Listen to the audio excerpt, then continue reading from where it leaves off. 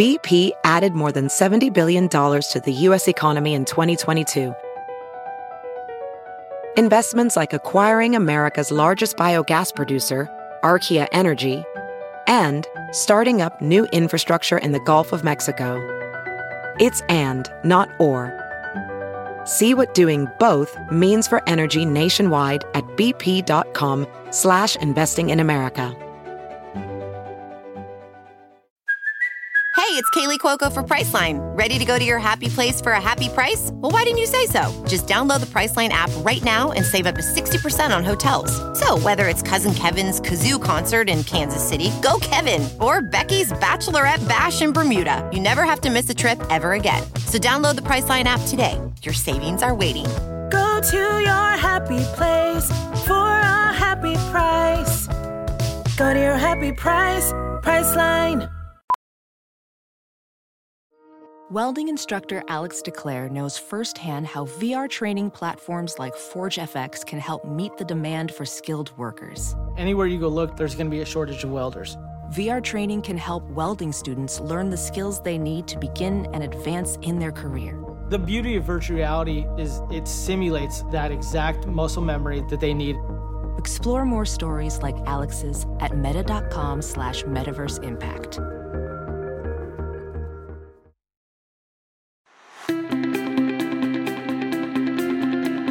Welcome to the Science of Success. Introducing your host, Matt Bodnar. Welcome to the Science of Success, the #1 evidence-based growth podcast on the internet with more than 5 million downloads and listeners in over 100 countries. In this episode, we show you the power of listening, teach you to transform how you listen, and unlock an incredible set of communication skills that almost nobody is using or even understands with our guest, Julian Treasure. Are you a fan of the show and have you been enjoying the content that we put together for you? If you have, I would love it if you signed up for our email list. We have some amazing content on there along with a really great free course that we put a ton of time into called How to Create Time for What Matters Most in Your Life. If that sounds exciting and interesting and you want a bunch of other free goodies and giveaways along with that, just go to successpodcast.com. You can sign up right on the homepage. That's successpodcast.com. Or if you're on your phone right now, all you have to do is text the word SMARTER, that's SMARTER, to the number 44222. In our previous episode, which was a business-focused episode of the Science of Success, we shared how to recruit extraordinary talent and build a remarkable culture for your business with our previous guest, Deanne Turner. Now, for our interview with Julian. Today, we have another exciting guest coming back to the show, Julian Treasure. Julian is the chair of the Sound Agency, a consultancy firm that advises worldwide businesses on how to effectively use sound. He's delivered 5 TED Talks with more than 100 million views about listening, communication, and the effect of sound on the human brain. His latest talk, How to Speak So That People Will Listen, is in the top 10 TED Talks of all time. He's author of the books Sound Business and How to Be Heard, and his work has been featured in Time Magazine, The Economist, and media outlets across the world. Julian, welcome back to the Science of Success. Thank you, Matt. I'm delighted to be back here. Well, we really enjoyed our initial conversation with you, and I know you've been doing so much stuff since we last spoke a couple years ago, and it's great to have you back on here. I'd love to hear, what have you been up to since 3 or 4 years ago when you came on the show originally? Well, yes, the book How to Be Heard is one of the major things that I've managed to achieve in that time, and that was published and has been very successful, and I created an audiobook, actually, which I recorded here in a little studio in Orkney, which is where I live, a little island off the north coast of Scotland. And actually, that audiobook won both of the major awards for Best Business Audiobook of last year, the Audi and the other one, which name escapes me at the moment. It's a set of initials. So, I mean, that was very wonderful and very honored to have won those awards for the book. I mean, it was a lot of fun reading it, and it would have been a weird thing to have somebody else, an actor, come in and pretend to be me reading a book, so it just didn't feel right. So that was a big thing. Created a new course, which is online now, which I think we can probably talk about later on. And the TED Talks have just gone on climbing. Yeah, as you said, 100 million. I mean, that is a big number, and it's kind of it continues to daunt me when I think about like a football stadium full of people looking at me. But it makes me very happy because the talks are about becoming conscious. So I really believe now there's a kind of ripple effect, because everybody who listens to or watches one of those TED Talks will be listening a bit more consciously and more conscious of sound and what they say and how they listen. And that ripple effect, hopefully, will make a difference out there in the world. And then finally, the sound agency has been very busy too. We've just launched a new thing called Mood Sonic, which is sound for office spaces designed to improve well-being and productivity for, I guess there are a lot of people listening to this who have to work in open plan offices and find it so difficult to concentrate in those spaces. Well, there's a lot of evidence now that they're actually pretty bad for us. The noise in them is the number one problem. And we've addressed that with some biophilic generative sound. And again, I guess we can talk about what that really means in a little while. Yeah, I definitely want to dig into that. But let's come back to this fundamental concept that you mentioned a moment ago, this idea of conscious listening. What is conscious listening, and how can we be more conscious listeners? Well, there's a great confusion, I think, for many people if they ever think about listening at all, which is to collapse hearing and listening. And they're very different things. Hearing is a reflex. It's like breathing or your heart beating. It's something that happens all the time. You hear everything to the extent that you're able to, and to the extent that your hearing is perfect. You hear everything from 20 hertz to 20 kilohertz. You can hear an incredible range. It's about 1 trillion times from the quietest sound you can hear to the loudest sound you could tolerate before it's actually really damaging. So, and you hear a sphere all around you, 360 degrees. I mean, you can't see all around you, but you can hear all around you. So it's your primary warning sense. That's why, because you can hear things behind you. It goes very deep, very fast, right into the very lower parts of the brain, precortical. But once you become conscious of the sound, and it's already had effect by that time, a sudden sound will have an effect on you before you process it consciously, and we respond faster to sound than we do to sight, by the way. Once you consciously perceive it, that's where listening starts. So with listening, what you're doing is two things. You're selecting certain sounds to pay attention to. You don't pay attention to all of the sound around you all of the time. And then you make those sounds mean something. Now, that's where listening becomes really interesting, because we all do that in a slightly different way. So one of the biggest things that I talk about a lot in terms of conscious listening is understanding that my listening is unique. So is yours, Matt. So is everybody listening to this right now. All of your listenings are unique. And it is a grave and common mistake to make the assumption that everybody listens like I do. That's at the root of a huge amount of miscommunication in the world. People don't listen like I do. Only I listen like I do. And I need to be conscious of that, and, of the fact that I'm speaking all the time into a listening which is different from mine. Once I start to appreciate these nuances, two things become possible. One is I can be more sensitive to the listening I'm speaking into, and that's a huge secret to powerful speaking, effective speaking. And the other one is I can be conscious that I'm actually doing something when I'm listening. It's an action. More than that, actually, it's a skill. It's something that I can work at, perfect, become better at. Just in the same way, if I want to play the piano or play golf, I have to learn these things and I have to practice and I have to become better at them. Well, it's the same with listening. It's a skill. Unfortunately, for the vast majority of people on the planet, they think it's natural and no work is required and we all do it in the same way. That's very untrue. So that's what I mean by conscious listening primarily, is understanding that I'm actually doing something when I'm listening. That's the biggest opening to understanding how to listen better. Such an important point. I really love the idea that it's a grave and common mistake to think that everyone listens the same way that you do. I see that so frequently. And it's really, as you said, at the heart of so many communication problems. Definitely.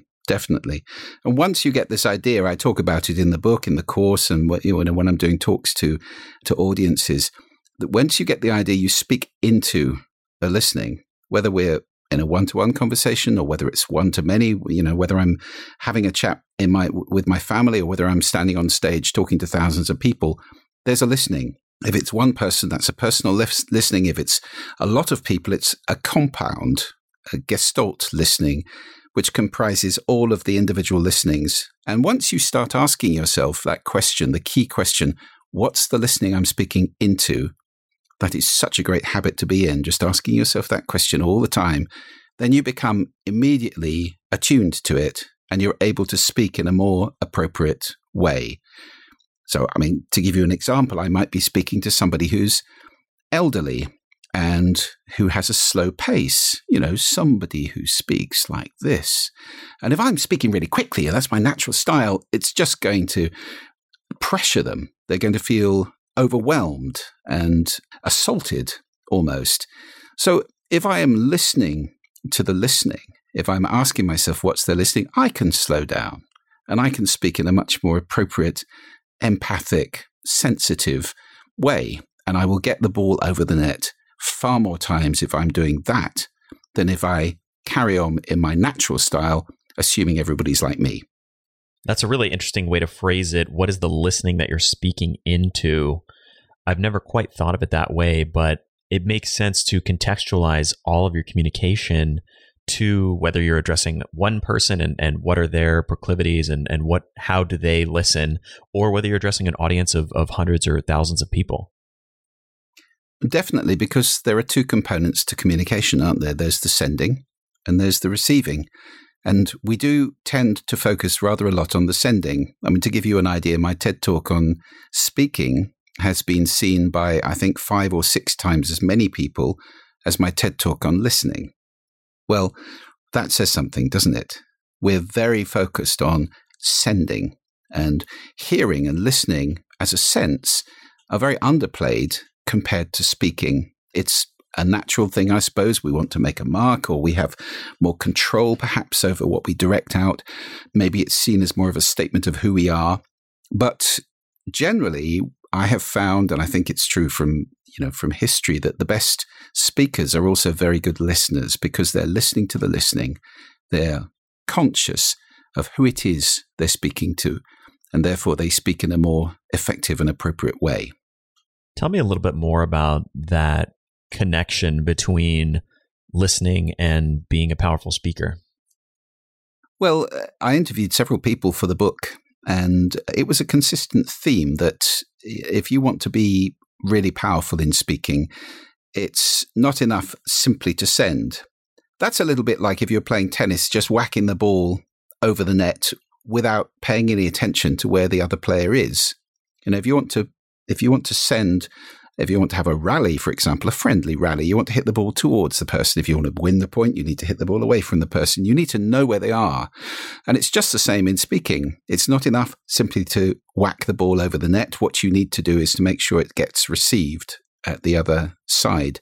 And that is very much about understanding who you're talking to, the culture, the age, the background. We have these filters that we listen through. And not only can you become sensitive of those filters in other people, you can become more sensitive of those filters in yourself, which allows you to start consciously playing with them. And there are things I call listening positions, which are very powerful ways of doing that. They're metaphorical places to listen from. Many stances or ways of listening, if you like. To give you a couple of examples, and I do these things in workshops. This is a really good example of how powerful listening is in its effect on speaking. One scale of this would be critical to empathic. So critical listening is something that we use a great deal in business. It's very useful. It's assessing, analyzing, discarding, what's in it for me, or do I agree with that, or where's this going, or can I get this conversation to move in that direction? There's this kind of little voice in the head going all the time. Well, that's fine for business, but it might not be appropriate when you go home and you're with your family. And unfortunately, many people get rather stuck in a listening position like that, and it becomes their kind of default modus operandi. Well, if you become conscious of your listening position, you can move it. And you could say, well, actually, perhaps I would be better off in this conversation because somebody's upset in front of me, rather than telling them you shouldn't be upset. This is not reasonable. This is a small event. Don't worry about it. Actually, what I could be doing is going, I really understand how you're feeling, and just being empathic.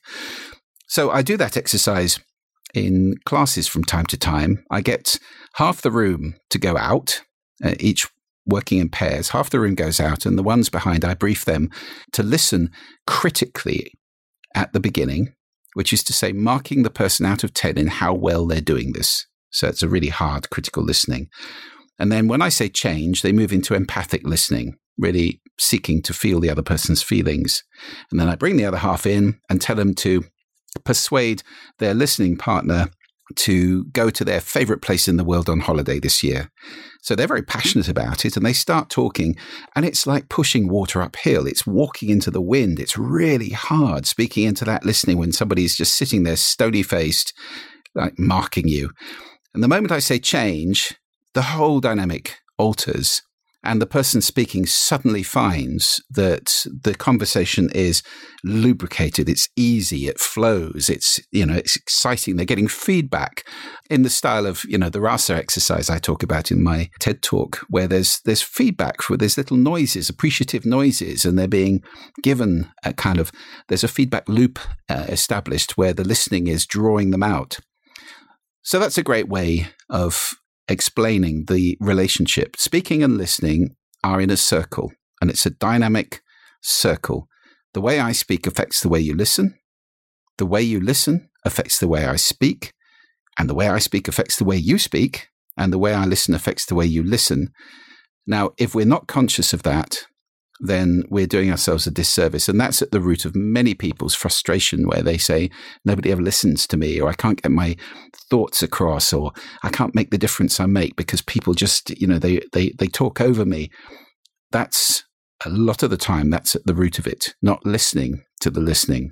Tell me a little bit more about how we can start to try on these new listening positions, or even if we're stuck in a particular listening position, how we can start to move out of that. Well, the first access to it, which is one of the exercises that we do in the course, and I think it's in the book, the first access to it is to become conscious of your filters.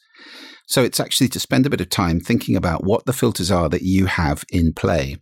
Those filters come from the language you speak, the culture you're born into. And I don't mean that in the broadest sense. I mean that all the way up from, yes, possibly your nationality, but right down to the street you live in, or the microculture of your family or group, or your friends, or, the community that you're born into. Those definitely affect your listening as you grow up. And then you accrete values, attitudes, beliefs along the way from your parents, from teachers, from role models, from friends. And you select some and you discard others.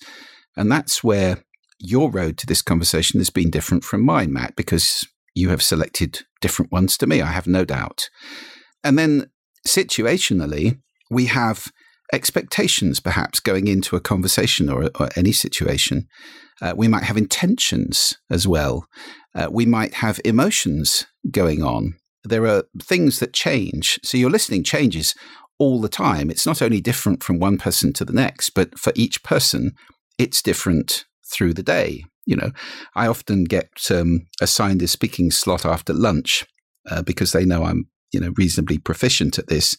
And that's well known in the speaking world as the graveyard slot, because just after lunch, everybody's gut is working hard. Lots of blood's gone to the gut. Everybody's feeling sleepy, less engaged, and it really is quite hard work to speak in that slot. So you have to, again, know that's the listening you're speaking into, and adjust your energy level and the interest of what you're talking about, and engage people that bit more, because otherwise it can be a pretty hard slog to connect with people.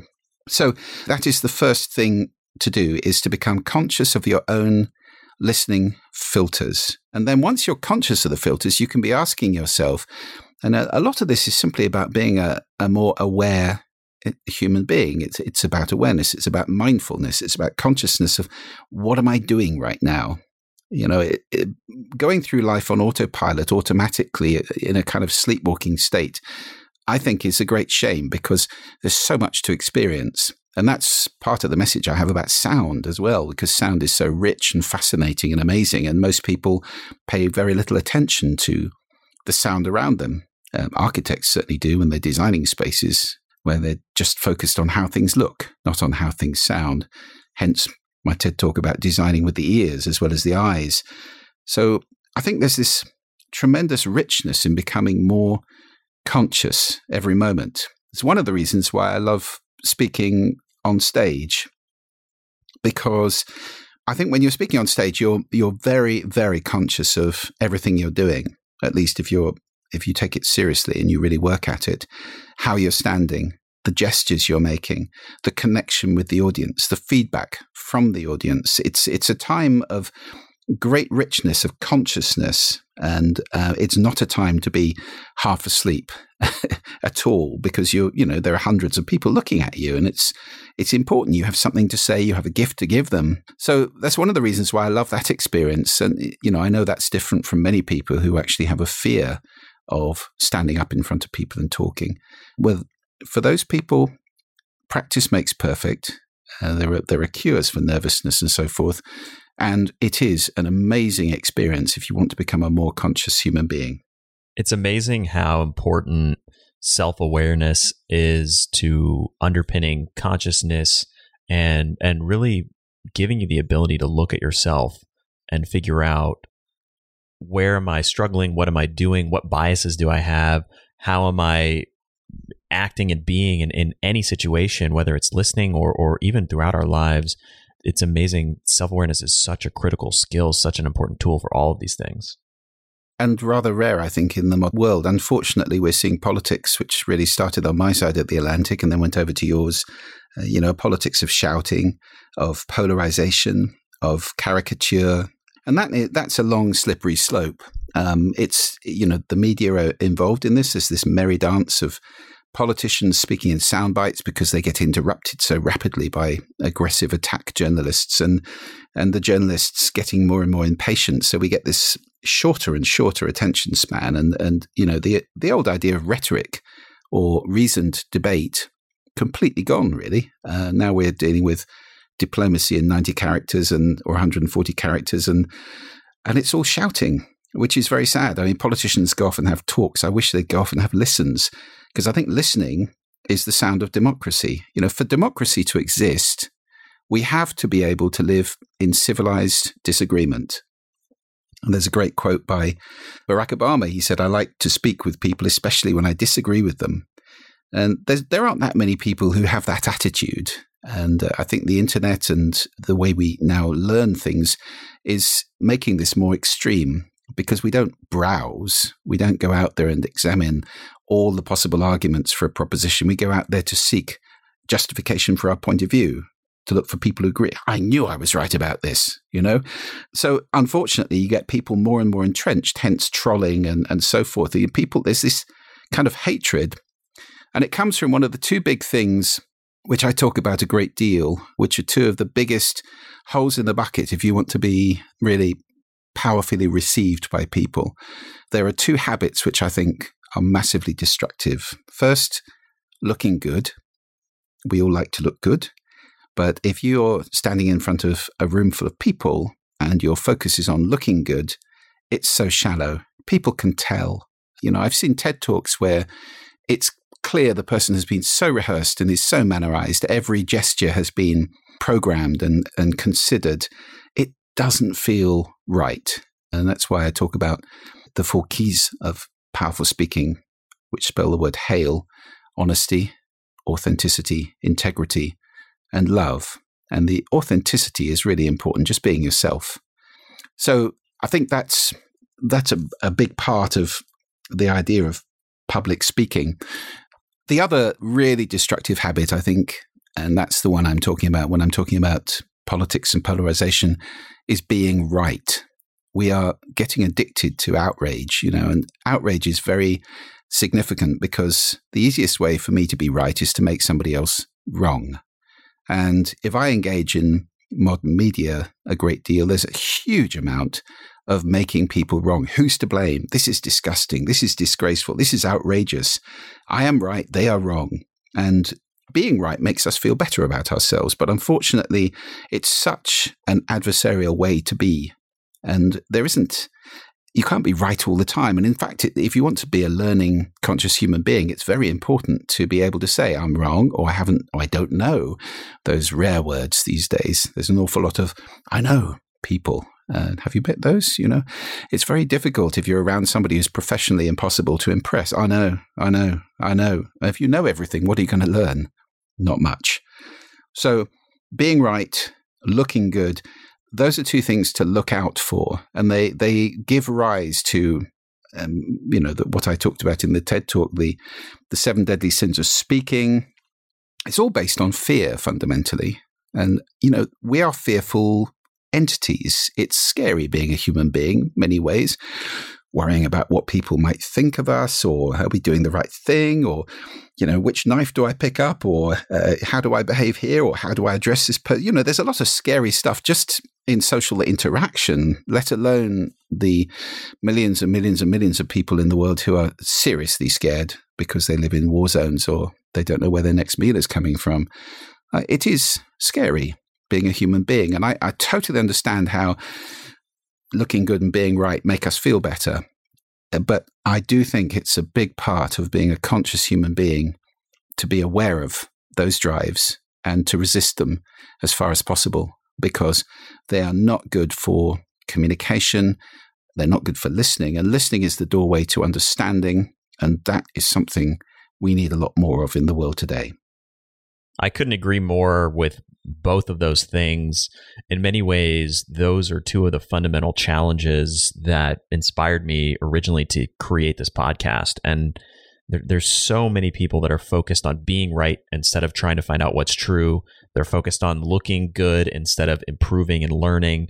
And in many ways echoes the classic fixed mindset from all of Carol Dweck's research. But those are such important challenges. And you bring up a tremendously valuable point, which is that both of those things inhibit you from learning. They inhibit you from growing.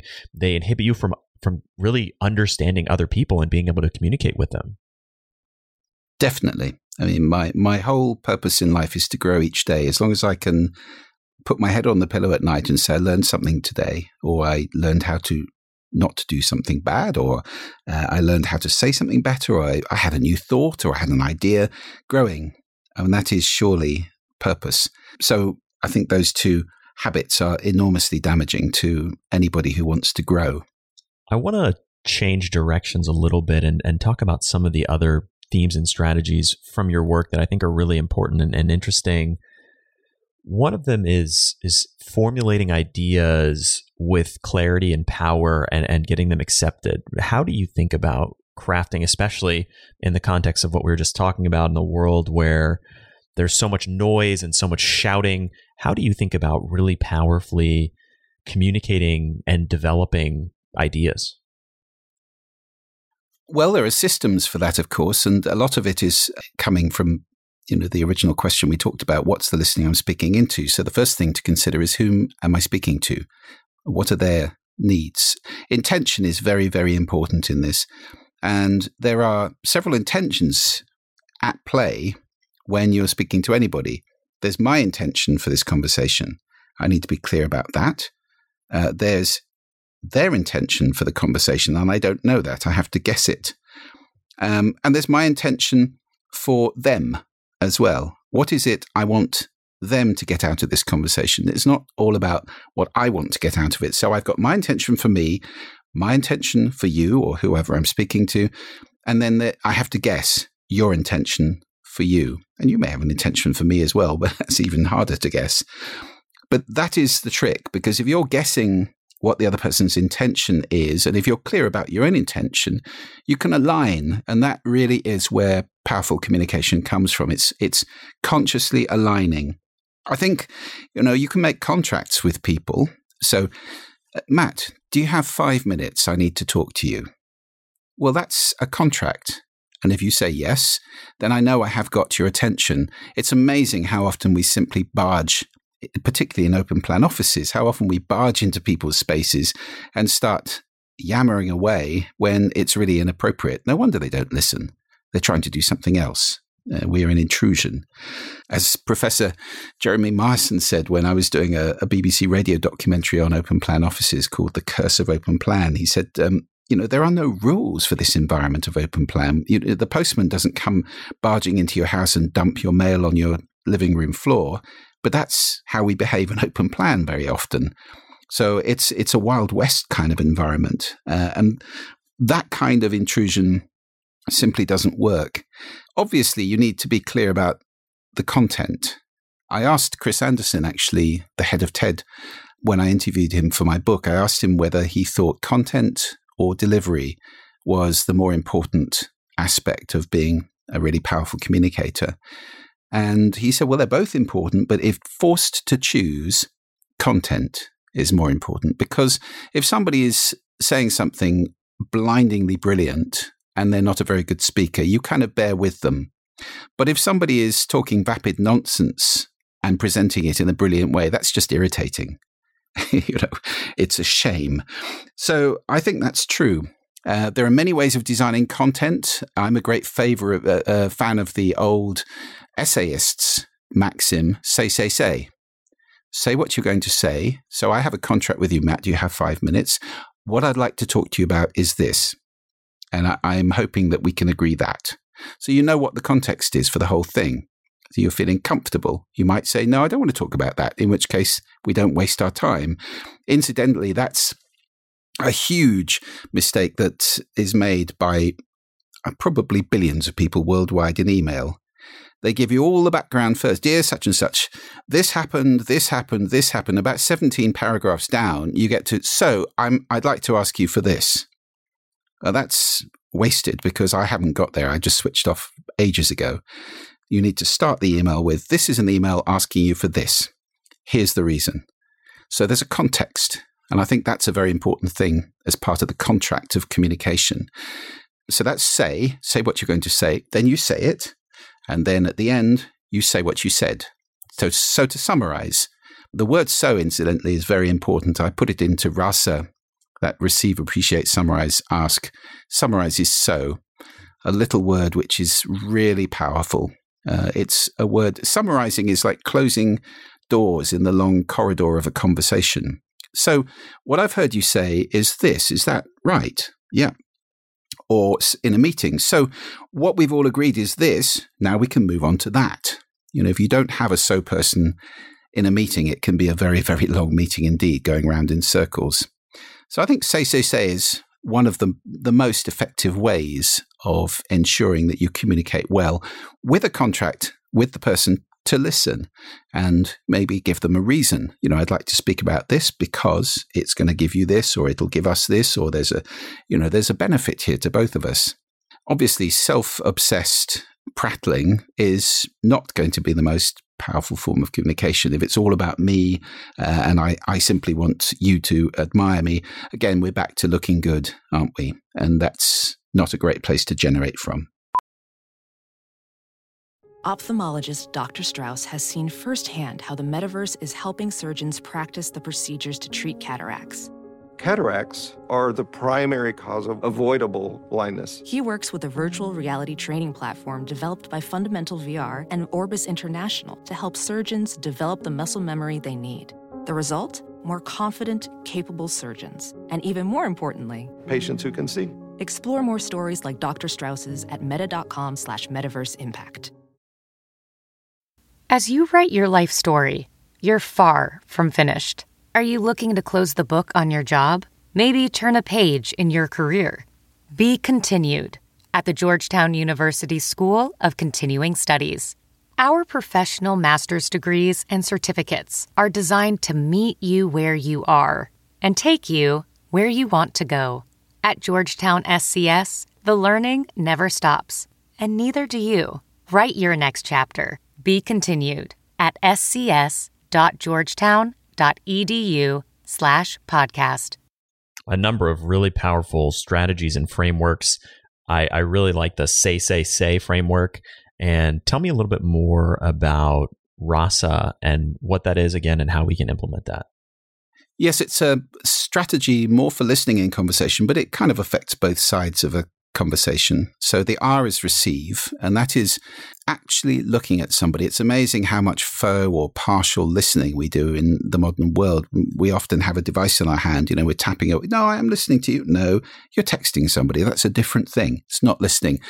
Scott Peck, the American author, said, you cannot truly listen to another human being and do anything else at the same time.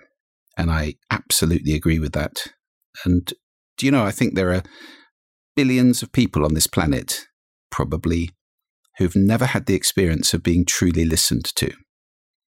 Partially listened to when, I'm cooking or I'm doing something else, I'm listening to you, or the radio's on, or, I'm thinking about something else, or whatever it may be. True listening, the R, is looking at somebody and doing nothing else.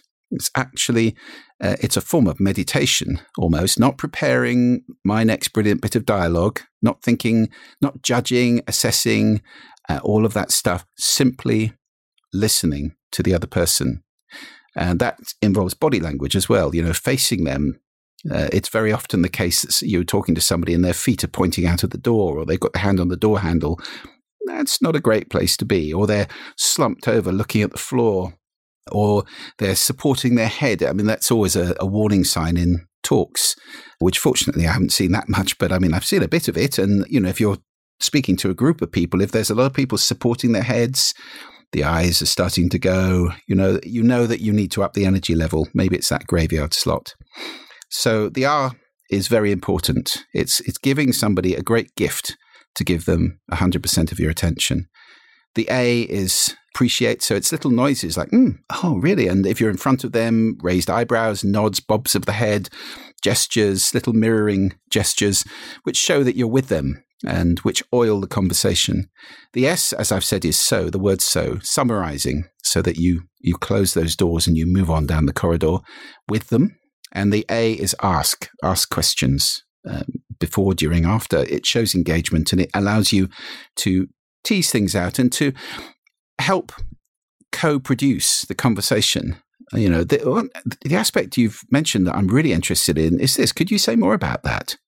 So you can actually help to make the conversation more interesting and help the person to give you better value by steering it in the right direction. It's a very daunting thing to talk to somebody who's sitting there in stony silence, just staring at you and doesn't give you much feedback. So that's rasa. Perhaps I'm naturally biased in this direction being a podcast host, but to me, asking is such an important part of listening in any conversation. And it's amazing how much you can learn if you really consciously listen and then ask the right questions. Definitely. And, people love talking. Generally, people love talking about themselves or about what they're interested in. So for those people who, many people over the years have approached me and said, people won't listen to me. I can't get into conversation. The best way to start is to ask interesting questions. Really show interest. That's interesting. Tell me more. Tell me more is a great first question, if you like. It's not really a question. It's an instruction, but it acts in the same way, doesn't it?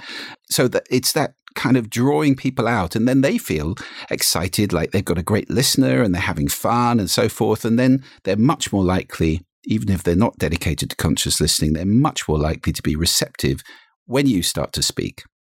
I want to come back to something you talked about much earlier, the blight of the open plan office and the concept of, and I may mispronounce this, but biophilic generative sound. I don't know if that's exactly how you said it or not, but tell me a little bit more about that. Spot on, Matt. Spot on. Biophilic means based around nature. So in the same way that people are bringing the outdoors indoors in a lot of modern office design with plants and planted walls and that kind of thing, it's good because we like being surrounded by living things, by organic things, by nature. And so pictures or projections of forests or beaches or whatever tend to make people feel good. And in just the same way, you can do that with sound. In fact, I think it's pretty weird to do it without sound. If you're having a forest or a garden wall or something in an office, why not have some nature sound associated with it? So it's biophilic sound. But our biophilic sound, largely in offices, is based around water of various kinds. I mean, there are three key elements to biophilic sound. WWB, I call them: wind, water, and birds. All of them things that people like a great deal. I'm not talking about the extreme varieties. This isn't Arctic gales. It's not, the cawing of crows. It's obviously the more pleasant end, not a huge waterfall, but trickling, babbling brooks or gentle waterfalls. There's a reason why people have fountains installed in houses in hot places. It's to listen to it, because simply the sound of it, you don't dive into the fountain. It's quite nice to look at, but the sound has an effect all the time. It's the sound of refreshment. And in hot countries, it's the sound of life, apart from anything else. Get far from water, you're in big trouble. So the sound of water is a very important, pure, beautiful sound. We are, 70% water anyway? So it's a key sound. Water transmits sound far better than air does, incidentally, about twice as fast. So we use water a great deal. Now, there's been research done, especially by Professor Hongisto in Finland, on using biophilic sound, largely water sound, as a sound to mask conversation, and it's quite effective. Typically, if you want to create privacy, or privacy, as you would say, in an office, people will install artificial noise. I am not a big fan. And actually, the research is starting to back that up. That my instinctive feeling, it's not healthy. The kind of filtered brown noise or pink noise or white noise, filtered noise, of which I'm not a great fan. The kind of thing, it's filtered brown noise, pink noise, white noise. It's sort of that kind of sound, gently delivered through ceiling loudspeakers all day. So you cease to become aware of it, and it does mask out conversation. It masks out unpleasant or unwanted sound to a degree, but it's artificial. It's not pleasant. And the research is starting to show that it does fatigue people. It's like when the AC goes off at the end of the day in an office and everybody's shoulders go down and, I didn't even know that was on. And now I feel released from some sort of, prison or something. So Hongisto has shown that it's possible to use biophilic sound to improve privacy, to mask unwanted conversation, and at the same time that it's much more pleasant for people. And incidentally, before anybody asks, the old thing about running water making everybody want to go to the toilet is an old wives' tale. It's not true. There's no scientific evidence for that whatsoever. I mean, you don't have to go to the bathroom the moment you sit by a stream. So we use that kind of sound, birdsong, some tonal elements, and we do it with a generative system. That is a system that's algorithmic. It's a computer, and it makes sound in real time. It's not a recording. It's actually created in real time, like a texture. So it is like a river going past. Looks similar all the time, but it's never the same. And it mimics a lot of natural scenarios, which are probabilistic, stochastic. If you're in a forest, the birds don't all sing at once and then stay silent for half an hour. There's a random distribution, and that's exactly the kind of thing that we mimic. So these are sounds that have been around for a lot longer than we have on this planet.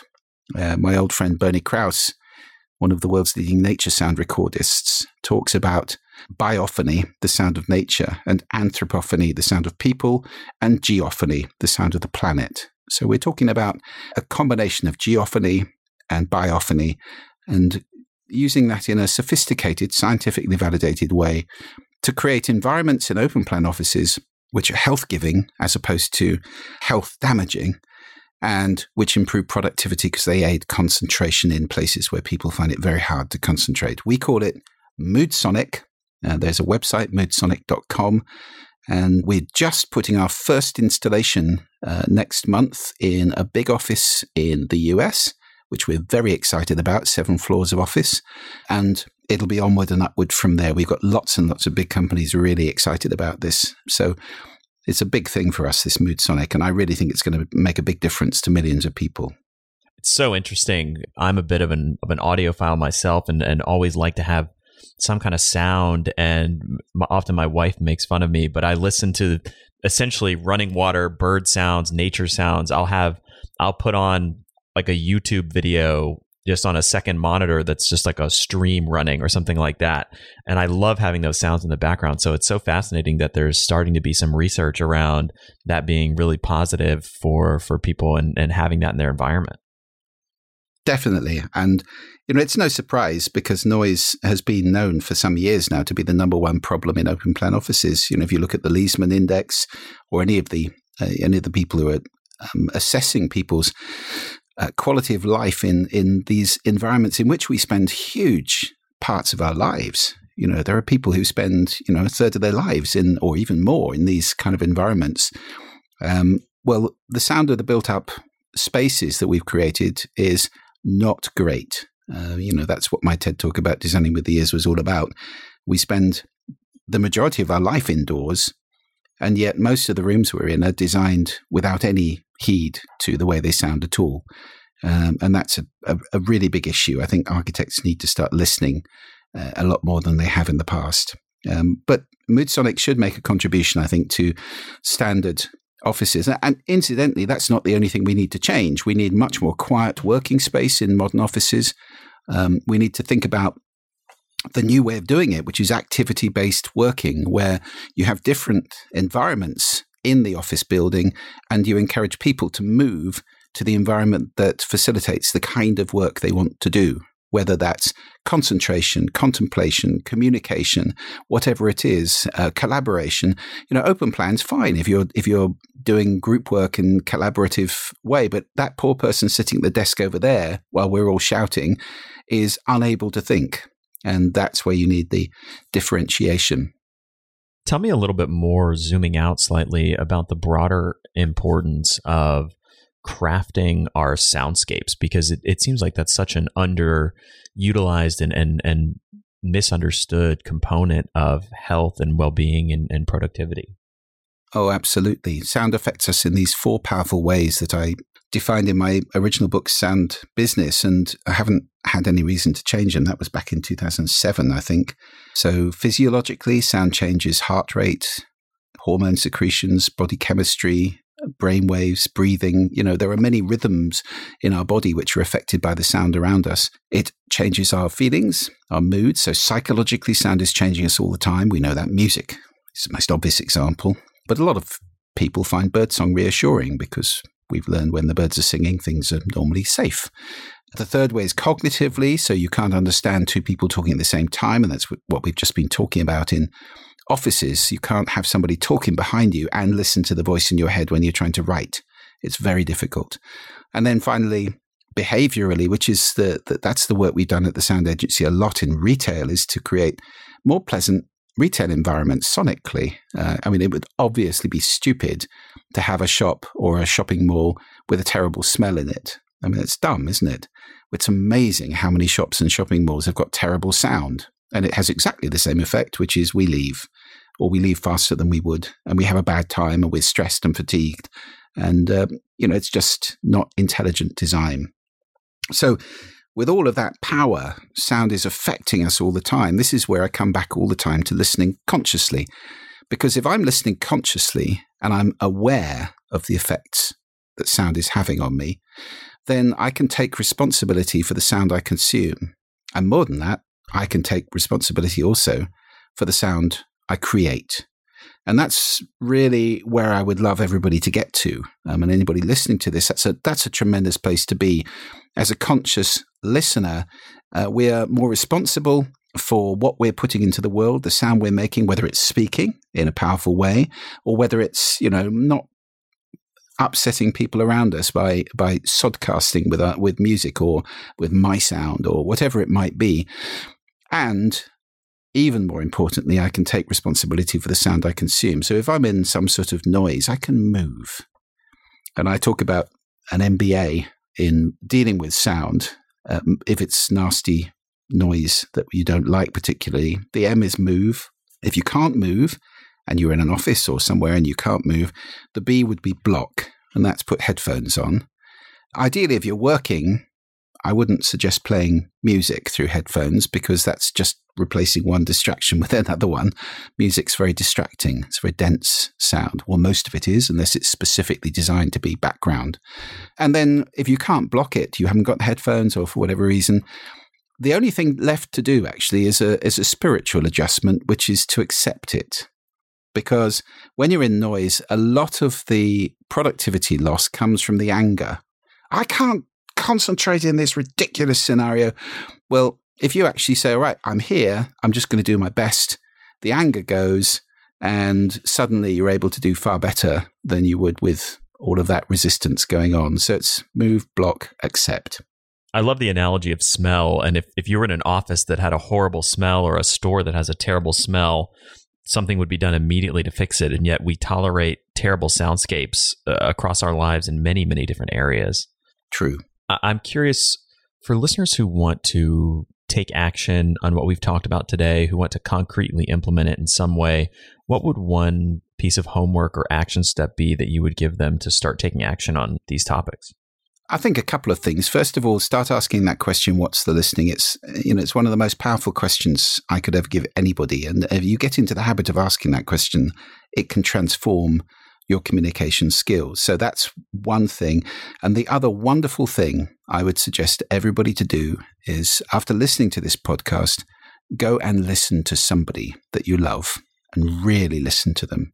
Look at them. Don't do anything else at the same time. Give them your 100% attention. Then you may find people going, oh, what are you doing?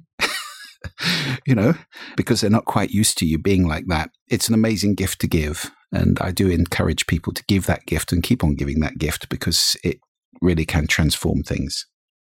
And where can listeners find you, your work, the course, and everything that you're doing online? Well, I have a website, juliantreasure.com. So there's a lot on there, and you can get a little mini course of video exercises in listening there, absolutely free. You just put your email address in and we send them to you. The course is at speaklistenbe.com. And I think that's on a fairly big offer at the moment. So it's roughly half of the original price. So it'd be quite a good time to go by there, www.speaklistenbe.com. And that's 9 chapters, 7.5 hours of content from me, video and audio content, lots and lots of downloadable exercises. Everything I know pretty much about speaking and listening skills is in there. The Sound Agency, if anybody's interested in MoodSonic or design sound for business, that's www.thesoundagency.com, or there's also moodsonic.com now as well. So those are the 4 URLs. Do check them out, and I'd be delighted to hear from anybody.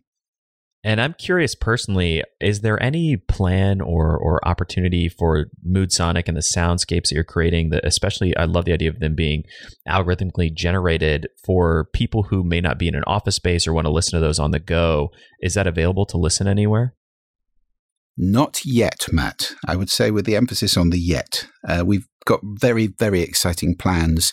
The technology we've developed for these generative soundscapes is world leading, and we're moving it on a pace this year. We've got a really significant development budget on it. So we're looking at this sound becoming intelligent, responsive, even artificially intelligent. So we're very, very excited about that. And one of the obvious spin-offs of that would be to deliver it through some sort of app so that people can access generative sound of this kind through a device and have it in their home. I mean, I love the idea of a baby cries and automatically a lullaby or some sort of soothing sound comes on through a nearby loudspeaker. That kind of responsiveness and design of appropriate sound is where we're heading, and we're very excited to be on that journey.